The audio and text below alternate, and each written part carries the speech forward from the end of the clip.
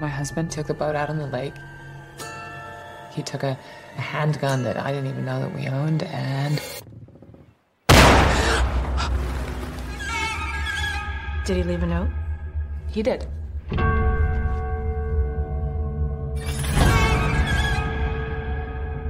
You were right. There is nothing. Nothing is after you. You're safe now. You said you were safe? Safe from what?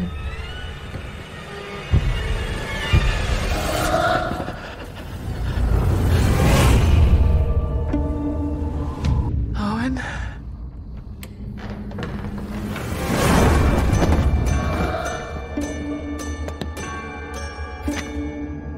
I didn't think we had secrets. Everybody has secrets. It's our house. But backwards. What the hell was he doing?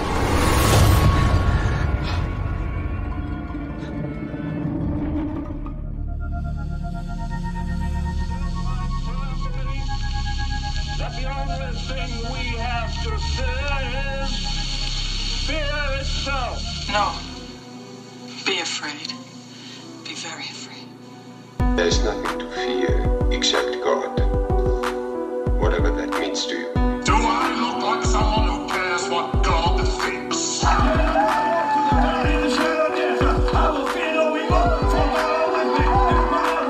do I say this? Because we got Holy Ghost pie!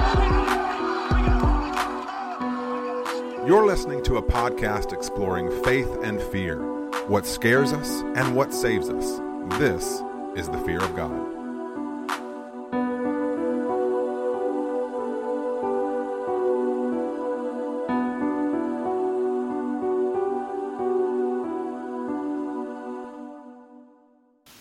Hello, and welcome back to a brand new year and a brand new era here at your favorite podcast at the intersection of faith and fear, where every week we discuss what scares us in order to find what saves us. This is the Fear of God. Speaking to you right now is one of your hosts, Nathan Rouse, and typically with me is fellow co-host Reed Lackey. And well, he was here a minute ago, but he said he needed to run and check on his son's grade at school. Can someone say helicopter parent? In the meantime, allow me to welcome you, listeners, back into the fog. Joining us today is foreign correspondent and our favorite Canadian named Vera Gowdy. Welcome back to the show, Vera. It's me. Hi. Thank you for having me again. You're welcome. It's good to have you. Vera, as you know, last year we examined what scares us to find what saves us with some non-horror stuff, but it's 2022. And I don't know about you, but we are leaping back into the gore and swimming around in the viscera. And we're starting it off right now with 2021 More Time, a series looking at some 2021 horror films and TV.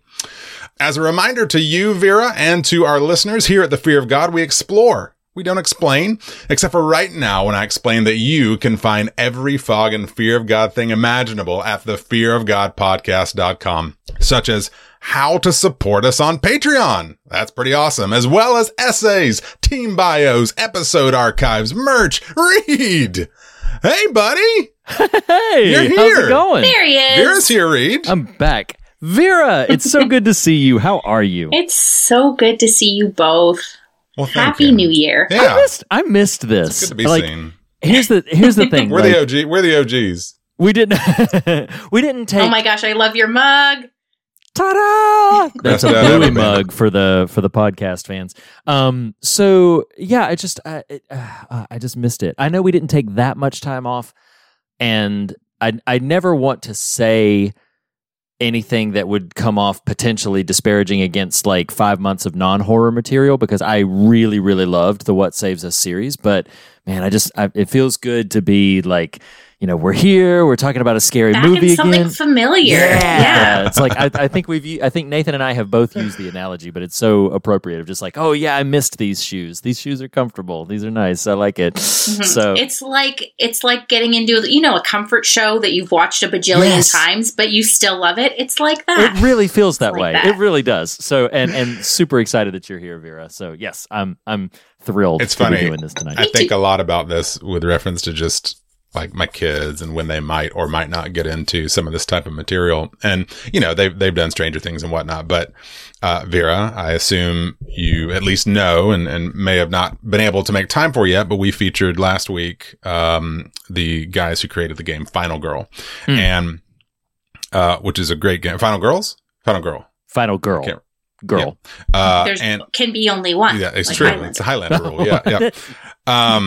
But it was so funny because I was making an appeal to my wife after we talked with them about buying in on the Kickstarter. And she was like, now, is this something?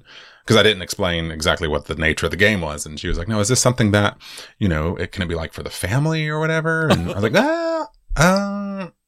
one, it's a solo game. Board game. But two, it's going to be pretty rough. You know, it's definitely right in that lane, but it is funny. So I did back it, and help push those guys over the edge, which was fun, as did Reed. And the more I've been processing, like, okay, this is going to show up at some point. Like, I've got like one of my kids likes games and gaming and stuff. And there might be a world in the next couple of years where she would be able to jump in on a game like that and have some fun with it.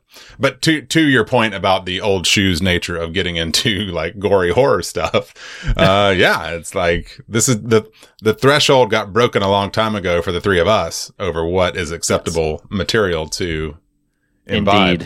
Indeed. Before we leave that subject, I just want to issue a formal on-pod announcement for anybody who happened to listen to the episode or might be interested in it and didn't get a chance to check things out, or it's too late or whatever.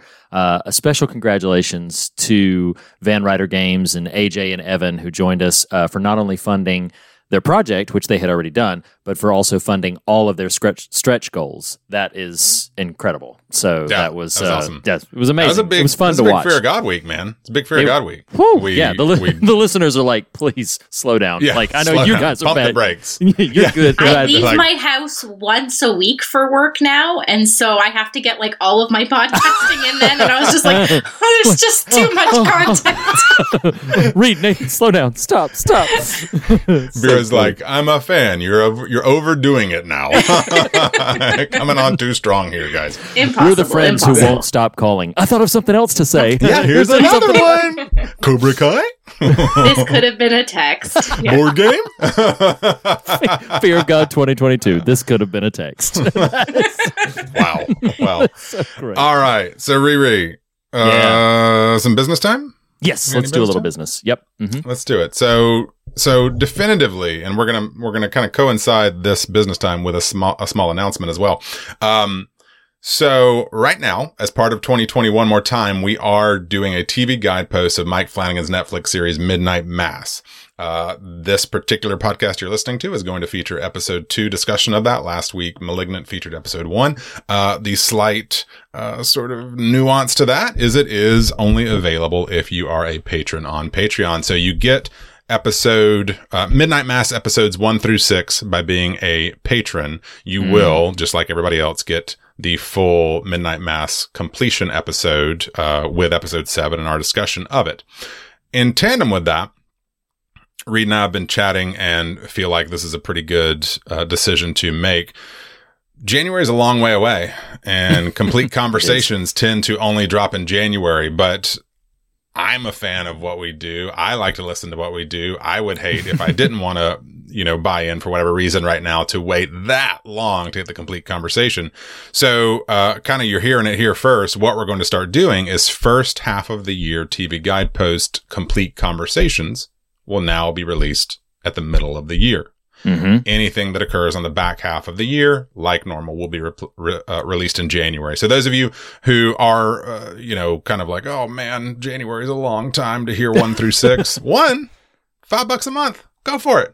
But 2, unless you're Canadian. Yeah. Sorry about that. Sorry about that. There are things outside of my control, and that is definitely one of them. Like $5 a month. And I'm like, 7. Nope. Well, then when yours came through, and I was like, so which tier is this? They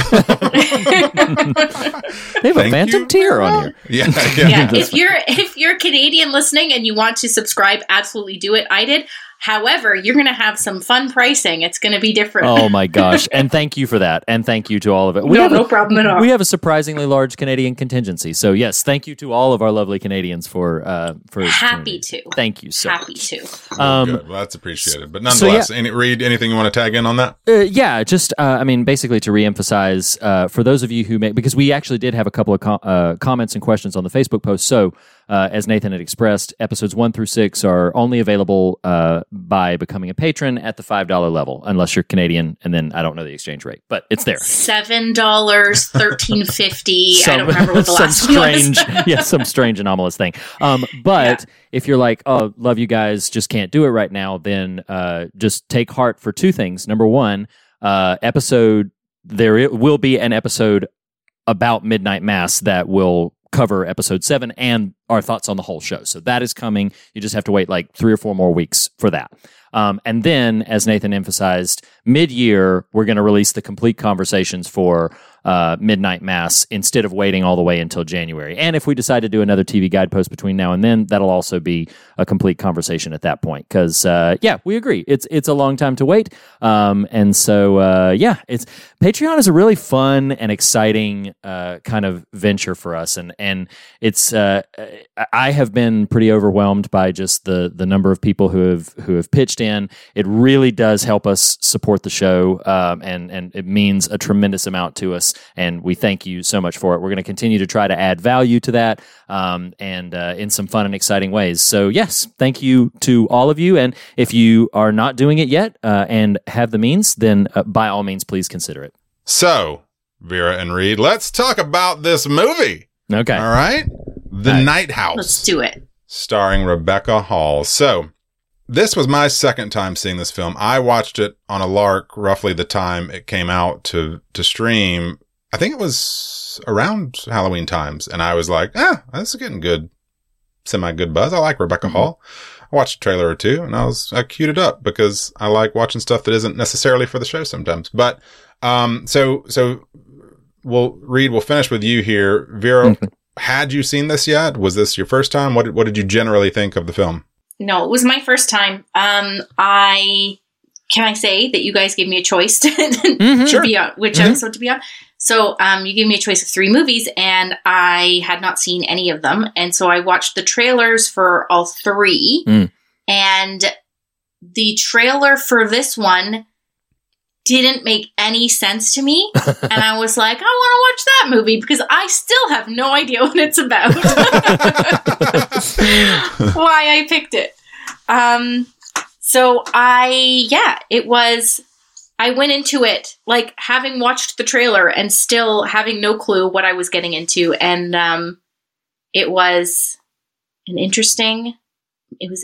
can't say I loved it because I didn't not like it. Well, you should come to me next. Reed's gonna, I already was. Yeah, I told you that. Reed, if you're feeling strong feelings, Vera, if you're feeling strong feelings that you're holding back, don't hold back because Reed will compound your interest there. I'm not feeling strong feelings either way, is what I'm trying to say. That's fair. I did feel a strong feeling, and that feeling was disappointment. So, boom. Okay, so here's the deal. This film gets a couple of things really right. I think Rebecca Hall's performance is fantastic. I'm predisposed to like Rebecca Hall. I've liked pretty much everything that she's been in. I don't know if the only previous appearance on The Fog was The Gift, but I know she was in The Gift, and I loved her in that. So I'm predisposed to like her, and she does a great job here. There are some scares that I won't get into specifically right now because we have a segment coming up where we can talk about those that I thought worked wonderfully. There are some great scares in this. The narrative as a whole, and I'll even throw one more thing on there that's probably part of the problem. One of my favorite subgenres in horror is ghost story. Man, I love a good ghost story. And so I was really... Now, granted, this is a little bit more complicated than a ghost story. So I get that and I can roll with it. But I was on board. I was rooting for this film. I was like, man, I am excited. I watched this. I turned off every light in the house. I put my AirPods on so that I could watch it, really experience it all. And that enhance some of the scares that come up. But man, I just, I really, really was ready. And when it gets to the ending, I was really like, that, what? Well, then what was that? And what was that? And I feel like narratively, there's a couple of major fumbles that this film takes. So there is some praise I would heap upon it somewhat mechanically and logistically, like a couple of moments that I think like, no, that moment's legit. That's great. And certain disparate elements. But as a whole, I was really let down by this movie. It is one that I would, toss some affection for some of the film craft that's there. But it's not a film I actively disliked. But in that same token, like I was genuinely quite disappointed with it, if I'm just being candid about the thing. No, we appreciate candor. And let me throw a quick summary here and then we'll go into That Ain't Right. So, okay. In The Night House, the character Beth, played by Rebecca Hall, almost literally right before the film begins, her husband has taken his own life. It's clear from the opening scene you see with her that she has come from the funeral. And so the film itself is just this examination of what happened to him. Why did it happen to him? And what you learn, is pretty big conceptually. I mean, it definitely maybe bites off more than it can chew here. But the character of Beth starts having these pretty vivid dreams, where she is being visited by what she thinks is the ghost of her late husband, Owen. And several things happen throughout that start to cast that in doubt. The dreams themselves get more and more harrowing. She learns there's this other house that sort of mirrors hers that Owen was building, where maybe he was, maybe he wasn't taking women to engage in extramarital goings on there.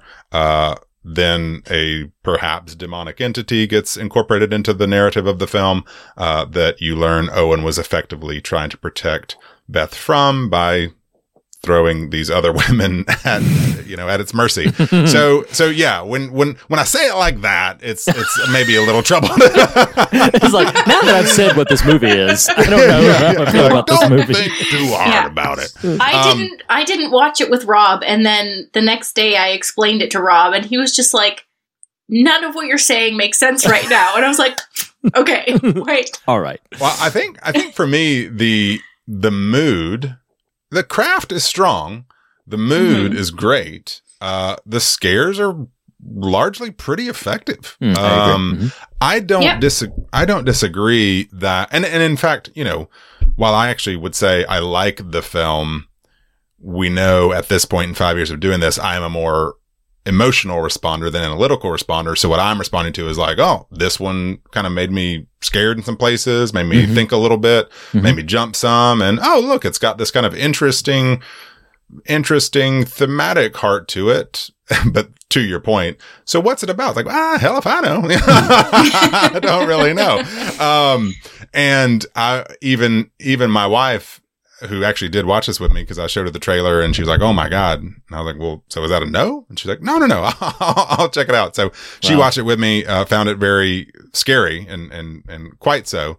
But even then we kind of came away with some differing ideas on the very end, which we'll get to. But, interesting. Reed, is it okay if we, now, cause I love it. While this film may struggle a little on the narrative cohesion aspect, what it does do well is not just things that are wrong, but ain't right. That ain't right, it ain't right, nothing right about it, no, it ain't right, no, it ain't right, no, that ain't right, it ain't right, it sure as hell ain't right, it sure as hell ain't right. That ain't right. That ain't right. That sure as hell ain't right. All right. Thank you, Andrew. Let's get into some That Ain't Rights for The Night House, starring Rebecca Hall. Vera, why don't you throw us your topmost? We'll go around once, and then maybe if we have some runners up, we'll throw them on the pile. Okay. Sure. That Ain't Right. I am going to go with the...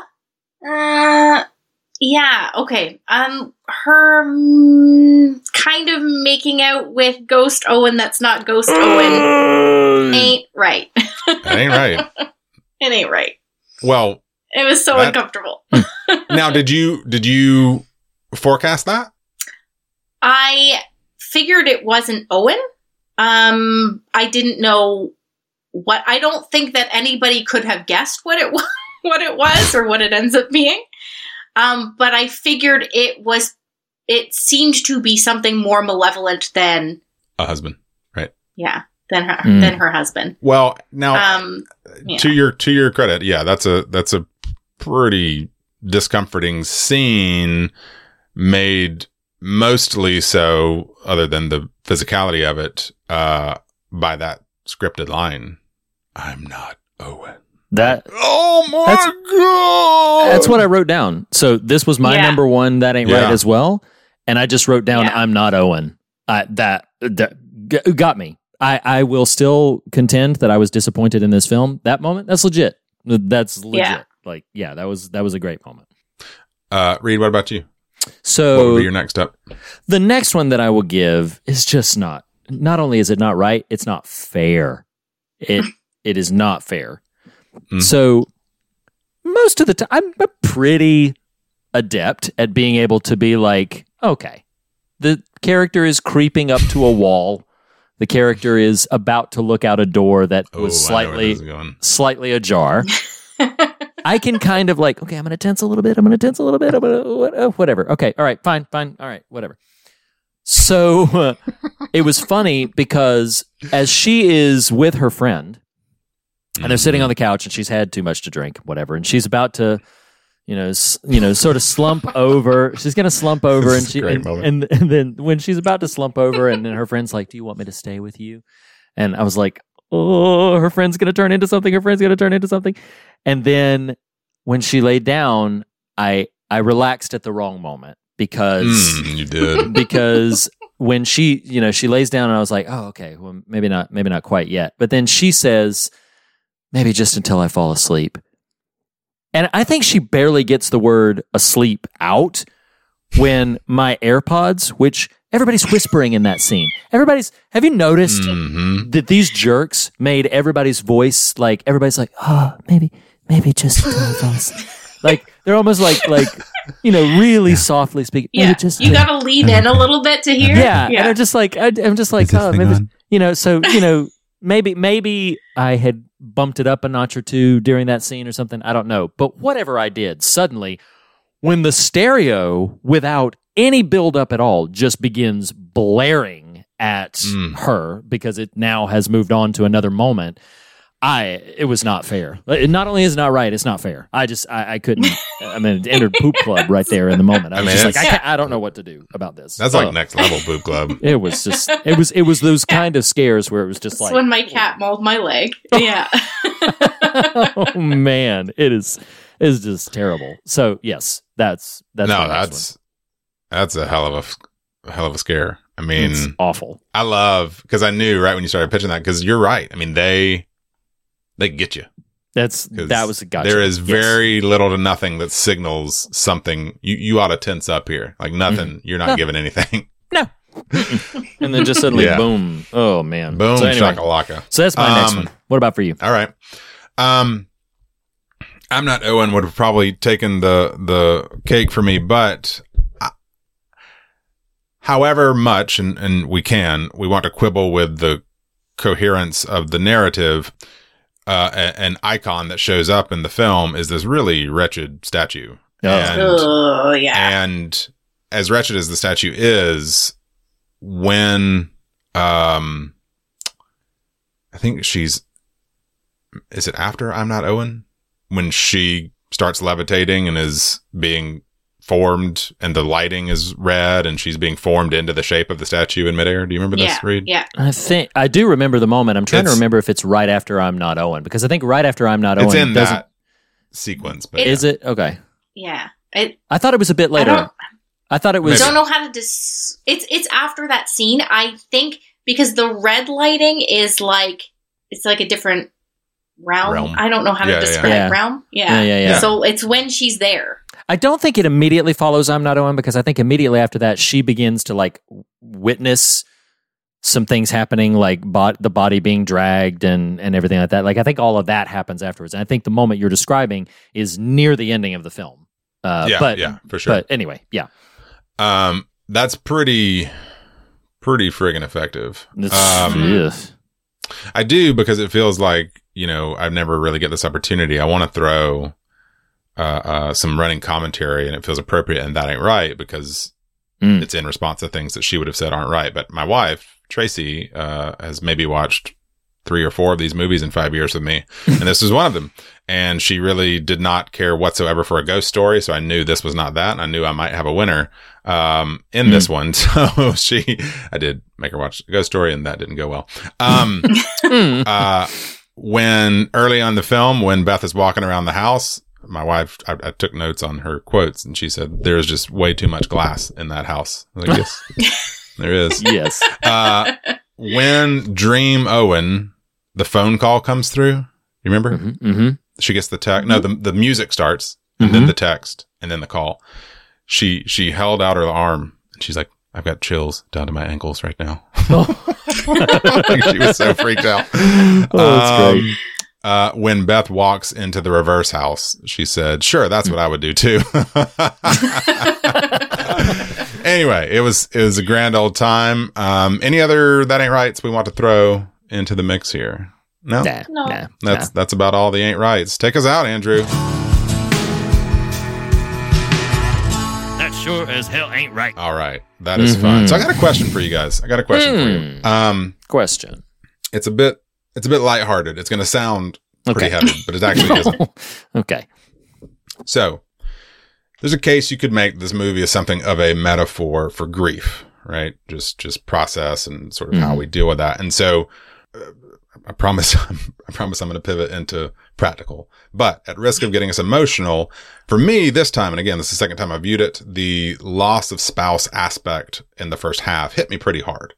This time around, just really kind of the meditative aspect of it. And so my question centers around that idea, not in the emotional sense, but more in the kind of logistical sense.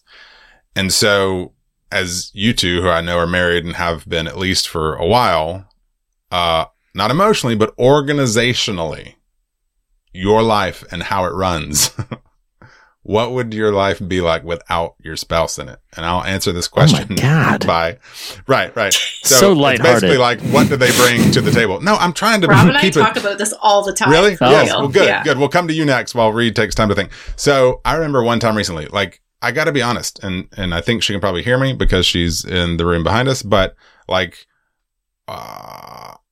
it's possible the house would just burn down if something happened to my wife, like just spontaneously combust, because the amount of like heavy lifting she does to keep our life running is kind of staggering. And her mother is who lives with us. If you've listened to the show long, you know that. But I remember one time at the dinner table, and something, I don't know if my wife was sick at the time or some life plan had been discussed in that moment. And I don't mean life plan like years down the road, but just like the Rubik's Cube that is keeping a household of 6 people running is pretty insane. And I remember saying to her mom, and I was like, we are so screwed if anything ever happens to her. Wow. I know. It's part of it's like recognizing your own limitations. Like, Sure. And yeah, so maybe this is just me expressing gratitude for my wife and how much she does, for our home. But watching the movie this time and sort of marinating in Beth's kind of emotions and be like, man, this would suck so bad. And you start thinking through the practical aspects, like, oh, God, the kids would go to school with, dirty clothes, or if they'd get to school at all, like bills would go unpaid. Like, cause basically what I'm saying out loud is I need to do more in my home. So, to the degree, Tracy, you heard it here. That's right. Ethan needs to do more. She He admitted knows. it. Oh, yes. I've got a couple nights a week when I'm home, I make dinner. Vera, to the extent you feel capable to answer this question, if it wasn't too weird or awkward, go for it. So like I said, Rob and I have had this conversation before. If Rob were not around, there would be I would not be able to record this on Audacity successfully. And for that, we give thanks. We appreciate you, Rob. Beforehand, he's like, why can't you get this? It's so easy. I'm like, anytime you try to explain this to me, my brain just shuts down and does not care. Like, I'm sorry. But we do have the conversation sometimes about, like, I think it's very, I'm not saying all the time, but for women, it's very common to have the hidden mental load of the household. Yes. These are the conversations we have, yes. And yes, so all of the things that you mentioned, like the calendar, the kids' activities, the running list of what we're running out of in the fridge and has to be picked up at the grocery store this week, like all of that stuff is in my head. So if Rob were not here, our day-to-day functional stuff wouldn't change because that's the stuff that I already do. Right. But Rob is like, I'm not saying that he doesn't do anything. Like, he's a very competent, wonderful father, and he helps out. And people at church are always like, your kids are dressed so beautifully. I'm like, Rob did it. That's right. I don't care. But Rob, he'll like match them and do nice little things like that. But emotionally, for sure, that would be sure. Yeah. Like he is the person that I debrief with. Like, I deal with a lot of heavy stuff at work. Sometimes, like, I have really fun assignments where I do fan expo, and then there's stuff where it's like a police station and it's not great. Like, you know what I mean? Like, there's a lot of different things that I experience at my job that's confidential, and he is my rock that I can debrief and talk to about that stuff. Sure. And he is the most rational person that I know. And I am much more emotional. And so when I experience something emotionally, he is the person that helps to balance that, and helps kind of bring me back into more of a place. So yeah, I would really, really miss that in my life for sure. Of course. Yeah, we often talk. Thank you for sharing that. We often talk in our home about how fortunate it is that it's rare we're both off at the same time. And I don't mean off as in elsewhere, but as in like what you just described, Vera, if I'm feeling in a rut, kind of down and whatever, burdened, she usually isn't. And then the reverse is also true. So fortunately, it tends to be in opposing seasons when the other can pick the other up. But I do totally resonate with that.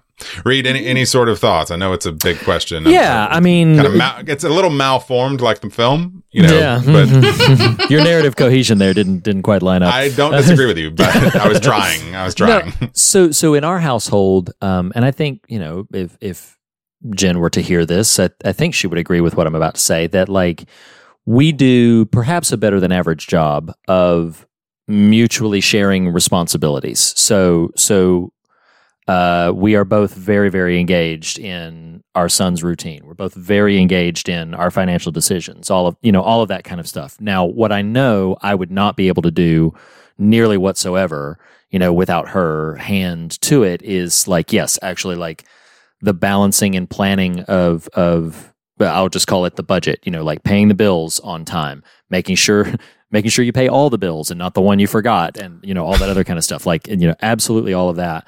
Without her, I wouldn't eat as well as I do because I would just be living on like pastaroni and whatever else. I still include some of those Doritos and roulette. Hey, you know what? They're still in the household, okay? But she makes sure that I get good food mixed in. Yeah, you have to eat vegetables in between bags. Yeah, that wouldn't happen anymore. Wow. So, and by that you mean vegetable. Yeah, like carrot. I had one water chestnut. Okay, I'm all good. Right. Yes, so that qualifies. but no. So like that, and just in general, she is really exceptional at marking the dates of just knowing like, hey, this is coming up, and we need to do this. And I am, she has complimented me before to other people that like. What I'll do is I'm bad at procrastinating, but she will say, like, I don't have a lazy husband. She's like, no, Reed like absolutely pulls his weight. And I would say the same thing, at her. We really do, again, a probably better than, I don't know what other households are like, but I feel like from the stories that I hear and from the stereotypes, we do perhaps a better than average job of mutually hoisting the weight. But she absolutely trounces me in keeping the schedule and knowing like we're going to do this on time and this is coming up, and I'm sitting most of the time she'll mention something and I'm like, yep, totally forgot about that. Okay, on it. Like that sort of thing. So yeah, that's my answer. I appreciate each of yours indulgence of that half-formed question. So can I ask a couple questions? Please. So these are clarifying questions for the movie. Okay. Maybe this is going to be kind of light. Right. This is maybe going to be lighthearted, but I'm seriously like, there was a couple of times where I was sitting here struggling to ask theme-based questions, and maybe we will still get there. But then I realized, like, no, most of my questions are just, what was this? What was this? what happened here? So, like, okay, the first one I have to note, why did he write the note? Like, why did he write that note? Nothing is after you. You were right. Nothing is after you. And I was like, okay, did he really write it, or did the entity really write it? Because the movie tells us pretty clearly, like, something's after her. So, like, why did he write the note? I'm not trying to be silly. Like, why did he write the note? Or did he write the note? I think he wrote the note. Okay. I think he... Go, Vera. No, I think he wrote the note. It's just that its name is nothing. Yes. Oh, okay. So the entity is nothing. That it is nothing.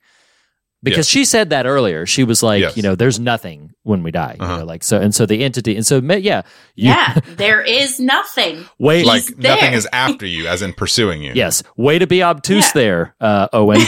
You're just like, hey, you were right. Nothing is after you. Not like there's an entity called nothing. But he wasn't being obtuse to her. What was the note to her? She though? knew that.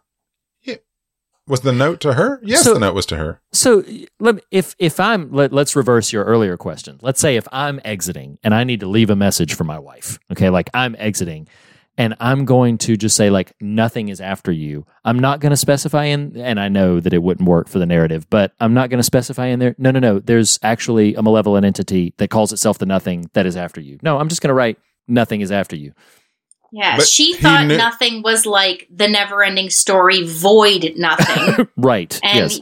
And he is saying, no, nothing is after you. Yeah, nothing. It's who's on first. It's who's on first. first. A demon. Yes, that's the key phrase left out of the note. Nothing is after you.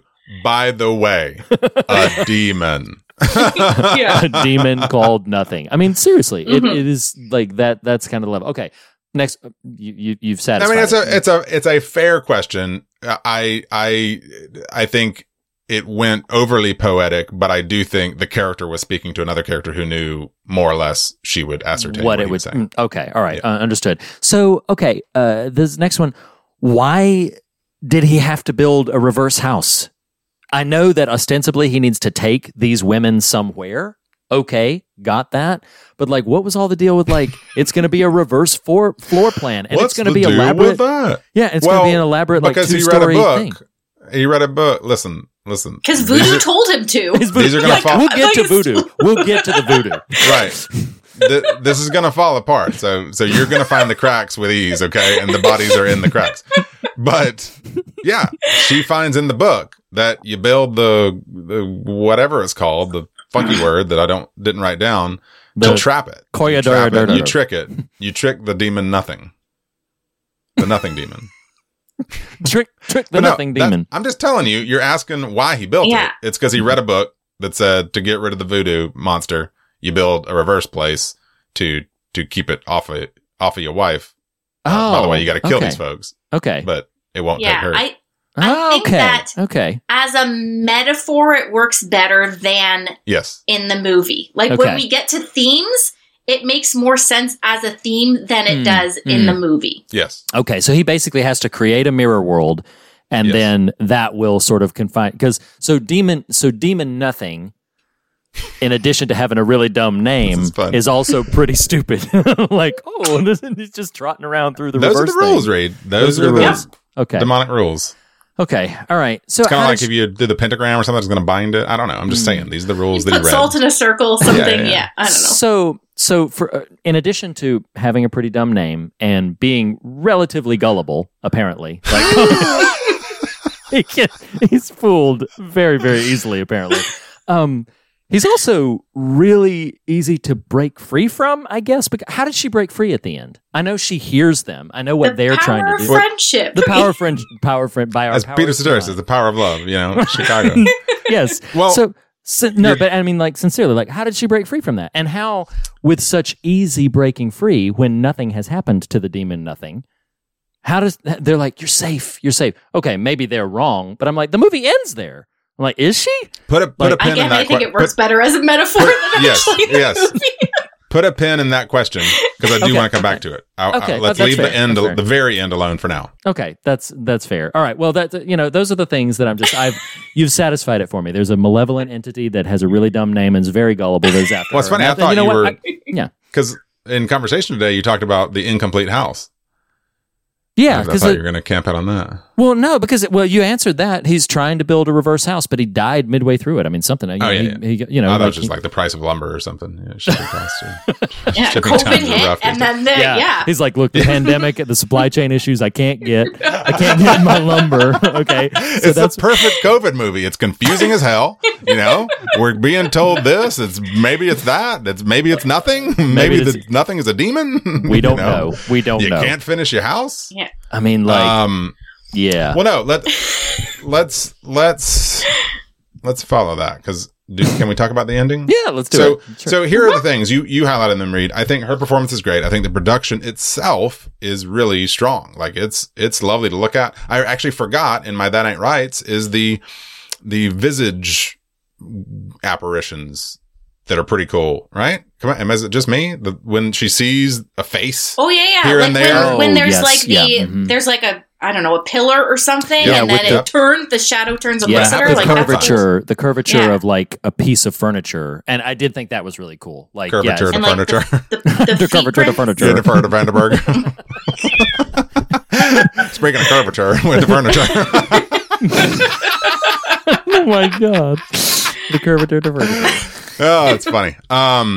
All right, so let's talk about the end then. So the very end of the movie, which Reed alluded to with some bafflement, which is not unfair, perhaps. So the not Owen, nothing, we should say. The nothing we've determined. Yeah. Entraps. Yes. Yes. Oh, it's so great. I was just listening to the Stranger Things the other day. It's good stuff. It's much more narratively coherent than this. So nothing traps her, takes her. She ends up on the boat. It's basically is what happens. She's got a gun in her hand. Not in the house, on the boat. Owen's gun. No, she's no longer in the house. She's in the boat, not the boathouse, just the boat. And she is in the netherworlds, being coaxed by naked Owen to presumably take her own life. And in the real, her friend Beth is yelling at her because she sees her, and so is trying to save her. And then Beth looks at the gun. She makes a choice, and we're pretty unprivy to her inner thoughts there, but makes a choice, does not do it. And pretty much at the same time, Claire pulls her out of the boat, I think. And so Claire and Beth are embracing each other, kind of crying. To my memory, Beth says, "I'm okay," because Claire keeps asking, "Are you okay? Are you okay?" She says, "I'm okay," and she looks to the boat, and you see the outline of nothing in the boat, and which is a cool shot. I did think that was a cool shot. So this conversation came up between us in our house, because I'll just offer it. And so my wife was like, "Wow, that's depressing.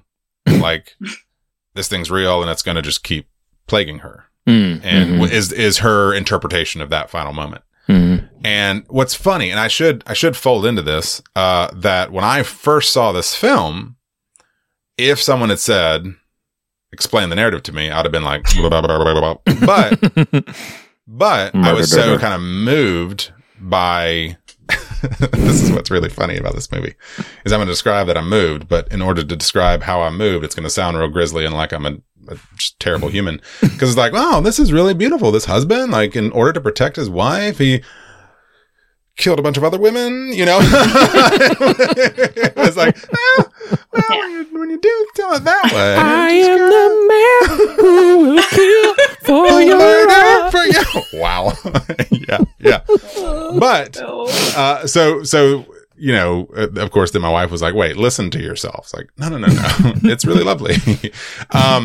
It's not. And because to me, like Vera, you use the word that I keep going back to. It's like, it's metaphor. It's a metaphor. Does it fall apart under almost any weight? Perhaps. But because what I was sharing with my wife is my interpretation of Beth seeing nothing in the boat, nothing, capital N, the proper nothing. Yes. Mm-hmm. Is she now knows. And with that awareness, because this is why I said it's kind of a metaphor for grief. It's a metaphor for even perhaps depression. This experience she had back in, by the way, Tennessee, you guys, that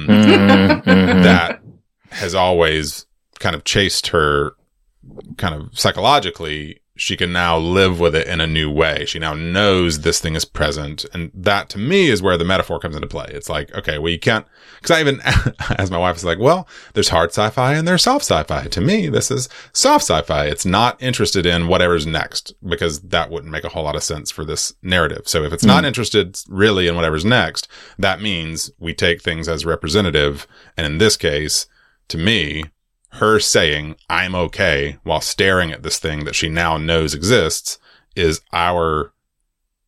telling us she is going to be all right moving forward, having reconciled herself to this new information and this new self-awareness of what she kind of deals with. Does that make any sense? There's also, whatsoever? though, a little bit more, like... Please. Because it's not just Claire says, it's okay. Like, she's like, I'm okay. And then doting neighbor guy, like, sees her looking at the boat. And he's like, there's nothing there. And she says, I know. And that's how the movie ends. And then she looks at the Cue camera the and Fuller goes, House music. I know. wink.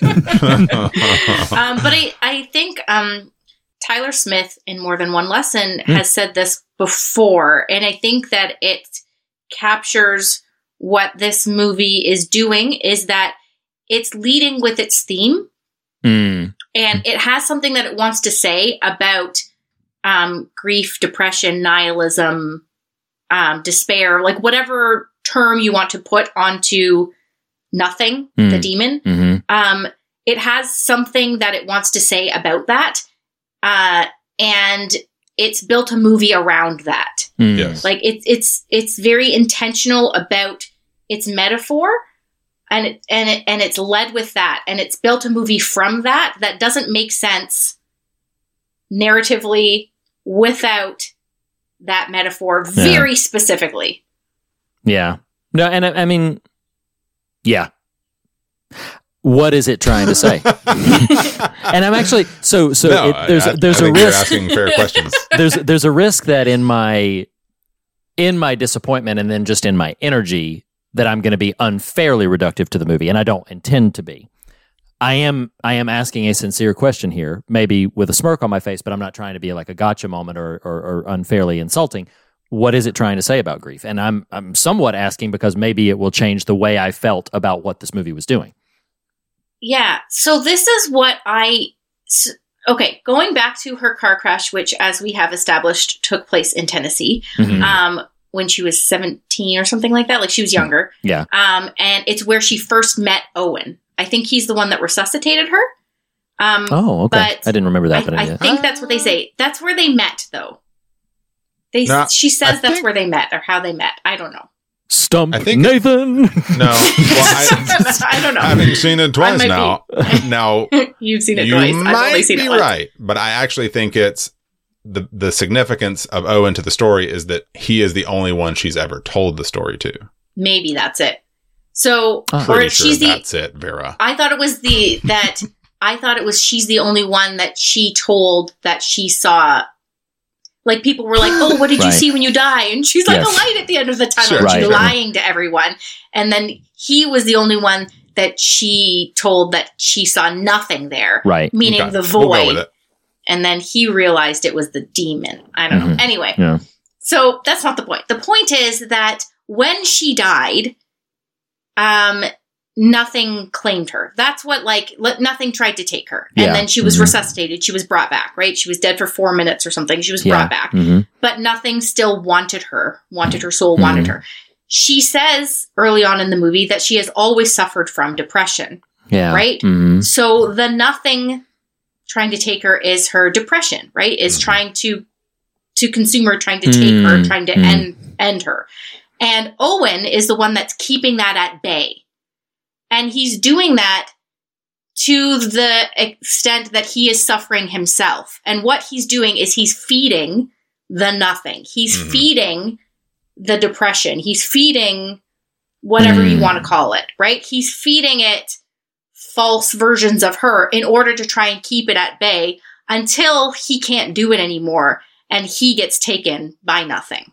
Right. Okay. So that's the metaphor that I saw in the movie, is that you shouldn't feed this thing. Yeah. So I will say, okay, so I'm Well, going to... all I was Can I going to pick- say is to tie a bow on the metaphor idea there is, because Reed, you asked, I think, a thoughtful question. You know, I think the question was, then what is the metaphor? Was that What is it trying how to you say? worded it? What is it trying to say? Mhm. Is that because connecting those dots is she came back ignorant, but has lived with this oppressive sort of feeling and weight. And to me, in my comprehension of the final moments, it's now I know what it is and can move forward capably in some version of wholeness. It's a little Babadook, right? It's like, I know this thing exists and I know how to manage it now. Yeah, Yes. Babadook does it much more successfully. Sure. Oh, yes, yeah. yes. Yeah. I mean, But it's that now she has a name for it, and even though it's never going to go away, it will always be there. She knows how to Manage. manage it. Yeah. Okay. Yeah, with the power of friendship. Okay. I will. So let us presume for a moment, because I think that's a really thoughtful take. Let us presume for a moment that is what it's after. And I won't compare it to Babadook, only because Babadook, I think, is a far superior film, as I think we all would agree. But let's presume that's what it's after. I am even more so now, at this moment, frustrated by Owen's choice, because if that's what she had to learn, you are feeding this thing bodies. If we had gone on with That Ain't Right, finding the bodies on the floor was a candidate. Like, finding the bodies under the floor is a candidate. Like that. Fed this thing, began to build a reverse house. And I do think there's something worth noting. about the ways in which, for the sake of the ones we love, and this was actually something that I wrote down even before we were all talking about it. If there is an element of the movie that I thought in a cautionary way really worked, it was the revelation that Owen was willing to just expend a tremendous amount of other collateral lives for the sake of the one he loved. Now, I viewed that It's as a bad look, cautionary. yeah. I viewed that as cautionary. I did not view that as look at this, height of romance thing. I was like, that is freaking twisted and wrong and awful. But I did think that was a powerful sentiment in the way that it can be a bit of a vacuum if you are trying to sort of stand in the protective place of someone you love and don't care who else you hurt because of the one you love. I think that's a very real tension that we can examine in ourselves and our own tendency to say, because whether it be, probably most often it might show up for our kids, because there are people who absolutely have defended the actions of their children and defend, and I understand this tension. There's plenty of people who have done horrific things, and those people had parents, and the parents might have then come to the defense of their child who they raised, and, I've seen that happen, and then they're like, well, the parents are monsters too. And I'm like, look, I'm sorry, y'all. I'm sorry. I don't know what I will do if my child ever does something heinous. I do not know, because he's still going to be my child. And I can understand the tension, though I can't condone or endorse it. I can understand the tension of everything else is collateral because this is the love in my life. And so everything else is collateral. I think that's wrong. I think that's inhuman. But I do understand how that can arise in a person. If that is the case, I would then say the movie is not a happy ending. She is not free. because this thing has to continually be fed. And yes, while she may know that it's still there, that could have easily been like this man, and this, I might be a little jokey here, so forgive me if I'm being reductive again. Like, instead of him just saying, hey, so here's what I think's happening. I think there's there's an actual malevolent demonic presence. No, that's not the choice Owen makes. The choice Owen makes is, I'm going to invest capital into a house across the lake, and I'm going to wander and seduce all these women long enough to bring them over and have them here so that the demon can eat them. That's my elaborate, not have a conversation with my wife about it. That's the decision that I'm going to make. And if that's the case, we do dumb things, Reed. We do all do dumb things. But I'm like, if that is where it is, at best, one of my takeaways could be, don't be Owen. Like, which maybe, Well, like, yeah. Like, I think that it's another reason why this movie only works as a metaphor and not so much as a movie is because you can understand somebody being so prone to depression or despair that you protect them, right? And so that's what he believes that he is doing. Instead of coming to her and saying, hey, this is something that is happening to you, and I'm acknowledging that you've said it, and I know what it is, and I'm going to name it, and we're going to face it together, and we're going to figure out a way out of this. He chooses to protect her and deals with it on his own in a way that is not actually helping the situation. It is causing her to, like, it makes it worse because he ends up taking his own life for, because he can't handle it anymore. Yeah. Well, and he's burdened himself so much that he cannot handle it anymore, and then leaves her alone in the end. Yeah. I think you make an astute point earlier, Vera, the leading with theme, wrapping or attempting to wrap a narrative around a theme, or vice versa. Because my experience the first time and assessing it after the first viewing was, and being objective about the narrative weaknesses was, okay, I think what they tried to do is just, you built a story, or tried to build a story where we're supposed to think the husband's all Lothario out in the wild, but that's what he's really doing. It's really lovely. So my point is, I think they tried to kind of genre blend here, and it just kind of buckles under its own weight. Because what's interesting is, my wife and I even had the conversation of trying to suss out, which is at this point maybe a fool's errand, is he giving himself over because the question I'm trying to ask, and it's partly rhetorical, is I'm not 100% certain it's actually Owen who is doing the killing. It is him letting nothing embody him in order to do it, because of how much he seems out of body when he's in these visions and stuff. Ultimately, I mean, at this point, who cares? Y'all talked me into it. The narrative doesn't matter. It gets lost in the weeds. Like, what's hysterical about this, and this is just how unique humans process information, is like,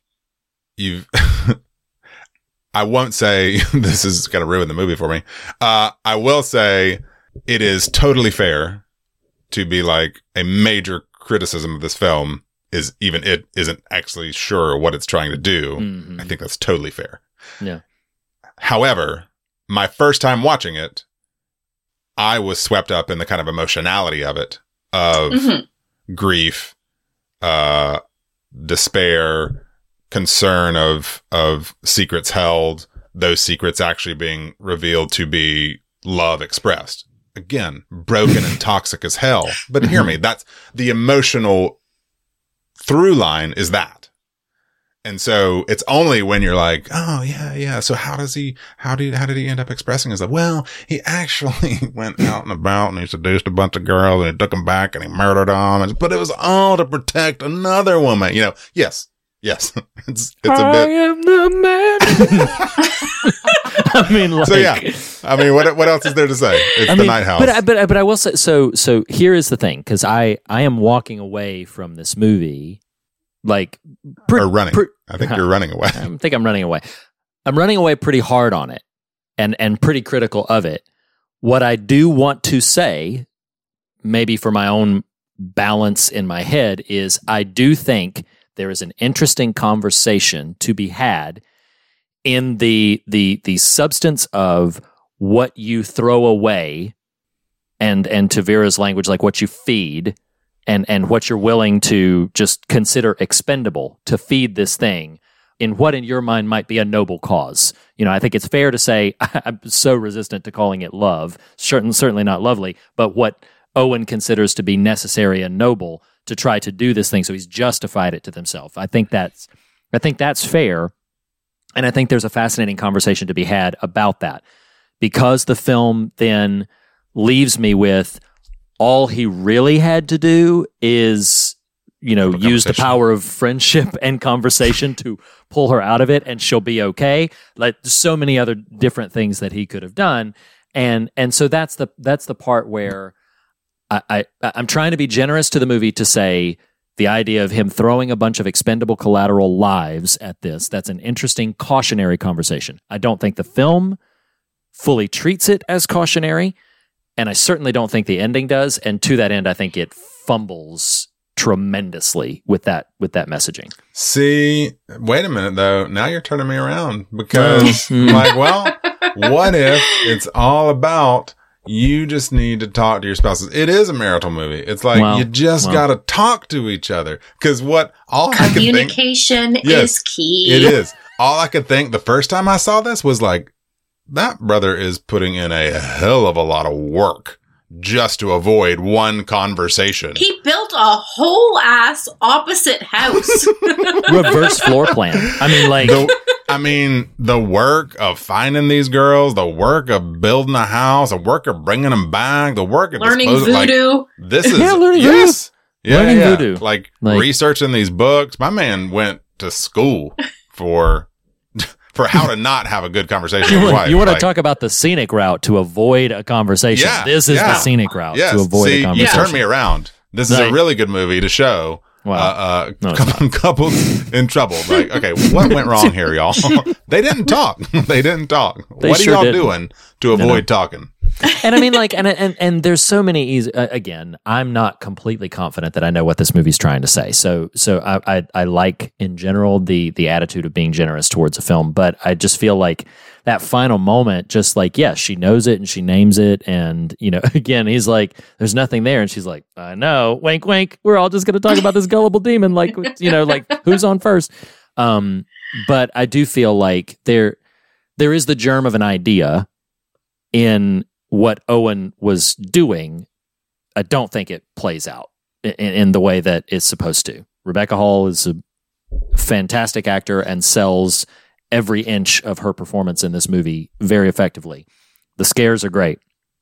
Beyond that, I'm just like, I don't know.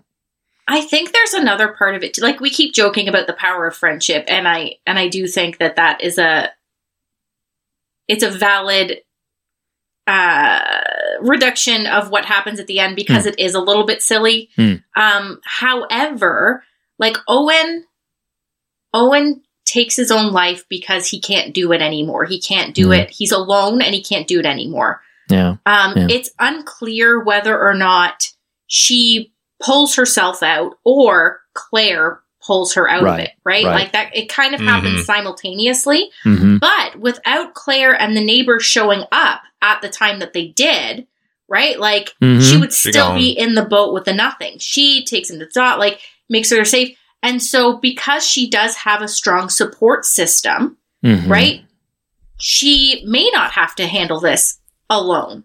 She may have people to help her through whatever it is you want to call the nothing. As opposed to Owen, who chose to do it alone. So I think that there's, again, something there that the movie is trying to say. I don't know if it's saying it very clearly, but, you know, she has a choice to make. We're not sure the choice she makes. She names it at the end. It's the nothing. And she has people there to help her to swim back to shore when she's drowning. Yeah. I mean, both metaphorically and literally. I feel like I in see the movie. shape you're trying to derive there in the environs. In the I'm ripples of the water. And then it turns, Yeah, it's and I'm like, well, then it's gone. And I'm like, well, I guess. I don't know anymore. I mean, he could have saved It's himself nothing. a lot of. Yeah, it's not. I know. No, so like he could have saved himself a lot of lumber to just build a reverse boat. Like just build the reverse Wow. boat and then just put Yeah, it on there. reverse and then dock. just, Yeah, you just know, put it yeah, up there. that's it. Sorry, everybody who loved this movie. This was voted on the 6th great, best horror film of 2021, and I was really excited It's a to tough see it. year. It was a tough year. But no, like that's that. Anybody else got anything to say about The Night House? No. All right, you want to go to the fog meter? All right, Do we? I don't know. I don't yeah. mind, but I feel like our patent pending metric, perpetually patent pending metric of no, it came fear through. You didn't get that email? and did it? Good. That went through. Of fear and God, where we measure the scares and the substance of the films that we cover. Vera, as our guest, it is your privilege to lead the charge with your fear measurement for The Night House. I think the movie has some pretty good jump scares. So I'm going to give it a 6.5. You got it. I'm going to kind of sit in the same camp with you. I actually feel like 7 is appropriate. The scares that are there are legit. We called them out. Mm-hmm. It does create a pretty effective mood. When I'm not thinking about the story that it's telling me, I was still pretty captivated. So yeah, the fear there, I'm going to go with 7. What about you, Nathan?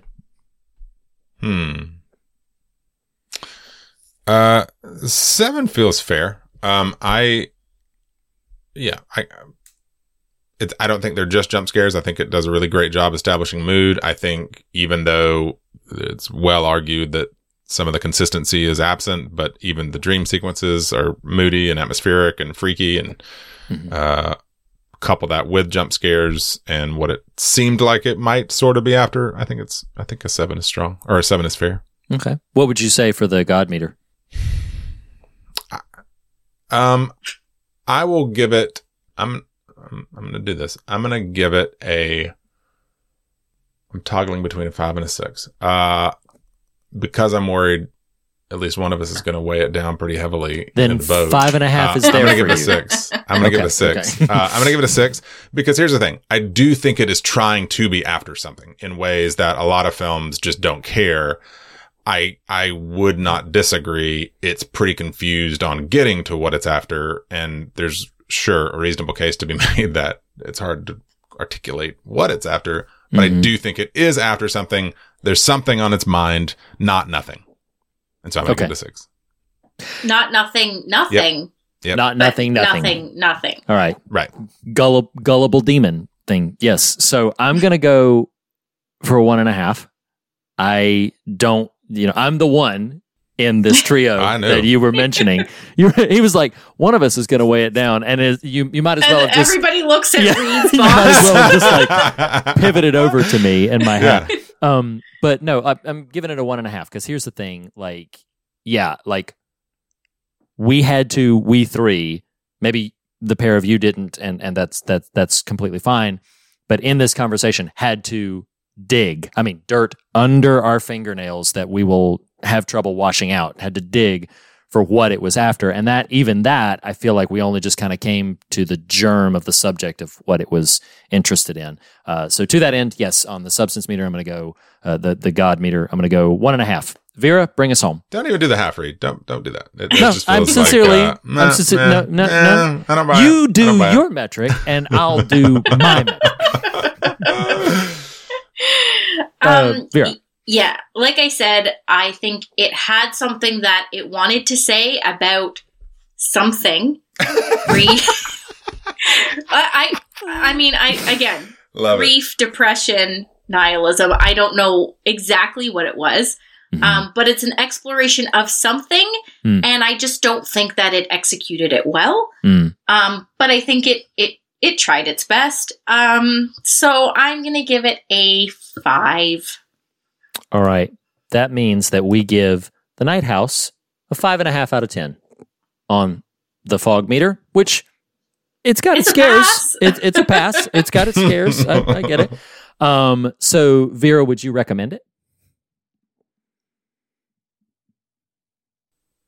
if you I'm going to leave that pause in for as Oh long yes, you will. as you just That was impressive. That was impressive. Listeners, that listeners was like only. Father Hill trying to say, "Into dust you will return." Listeners will not appreciate the face that Vera made when she's just like, Frozen. like, you were like Professor Snape up in there, like in between words. So great. if you can't think of anything else to watch, throw it on. But I'm not going to go out of my way to recommend it to someone. Understood. I actively don't. I feel like this subject has been done better. I will say, if you're a Rebecca Hall stan, Watch the sure. Babadook. Yeah, watch the Babadook instead.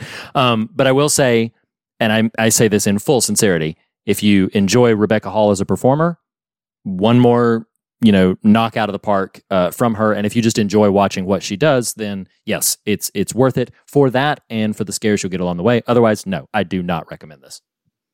Nathan. Yeah. All right. Yeah, I do. I think its scares are effective. I think its mood is well established. I think at least the germ of a woman in grief trying to assess what she's experiencing, that is at least mildly visible.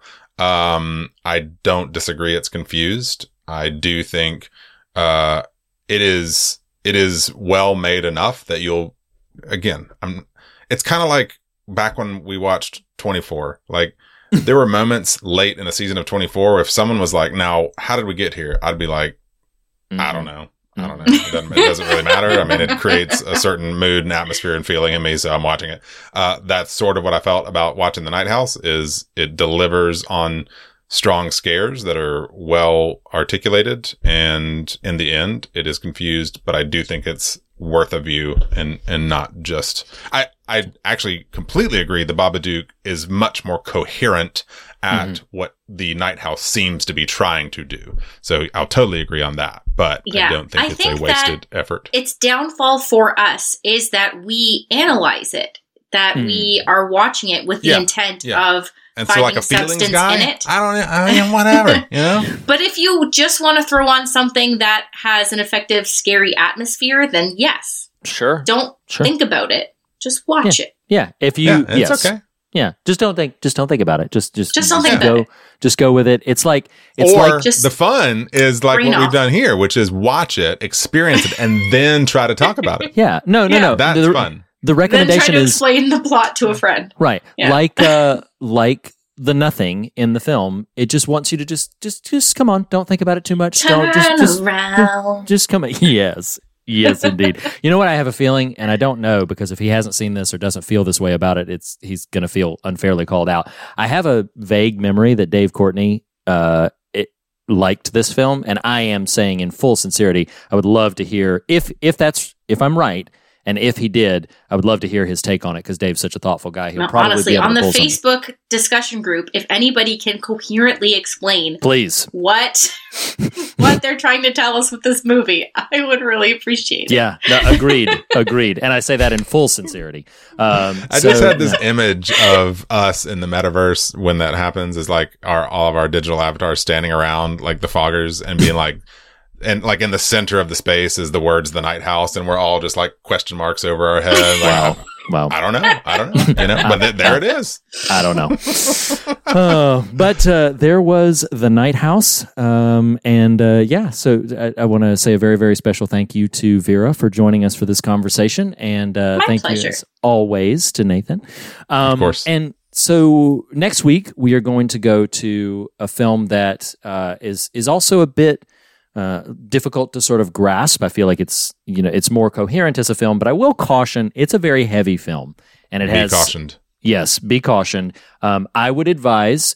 So next week we are going to be talking about Saint Maud, a very affecting film, and in many ways a very powerful film that I would strongly encourage you to do a little bit of research before you decide if you're going to watch it before you join us, or if you want to listen to us first. But for the patrons, we are going to be going to episode 3 of Midnight Mass, and then also we are going to be talking about Saint Maud next week. So, as we say on every single episode, fear of God is the beginning of wisdom, but not the end of the conversation. And in that spirit, we encourage you to fear nothing else and be on your way rejoicing. Thank you again, everybody, and we'll see you next week. Thank you, Vera.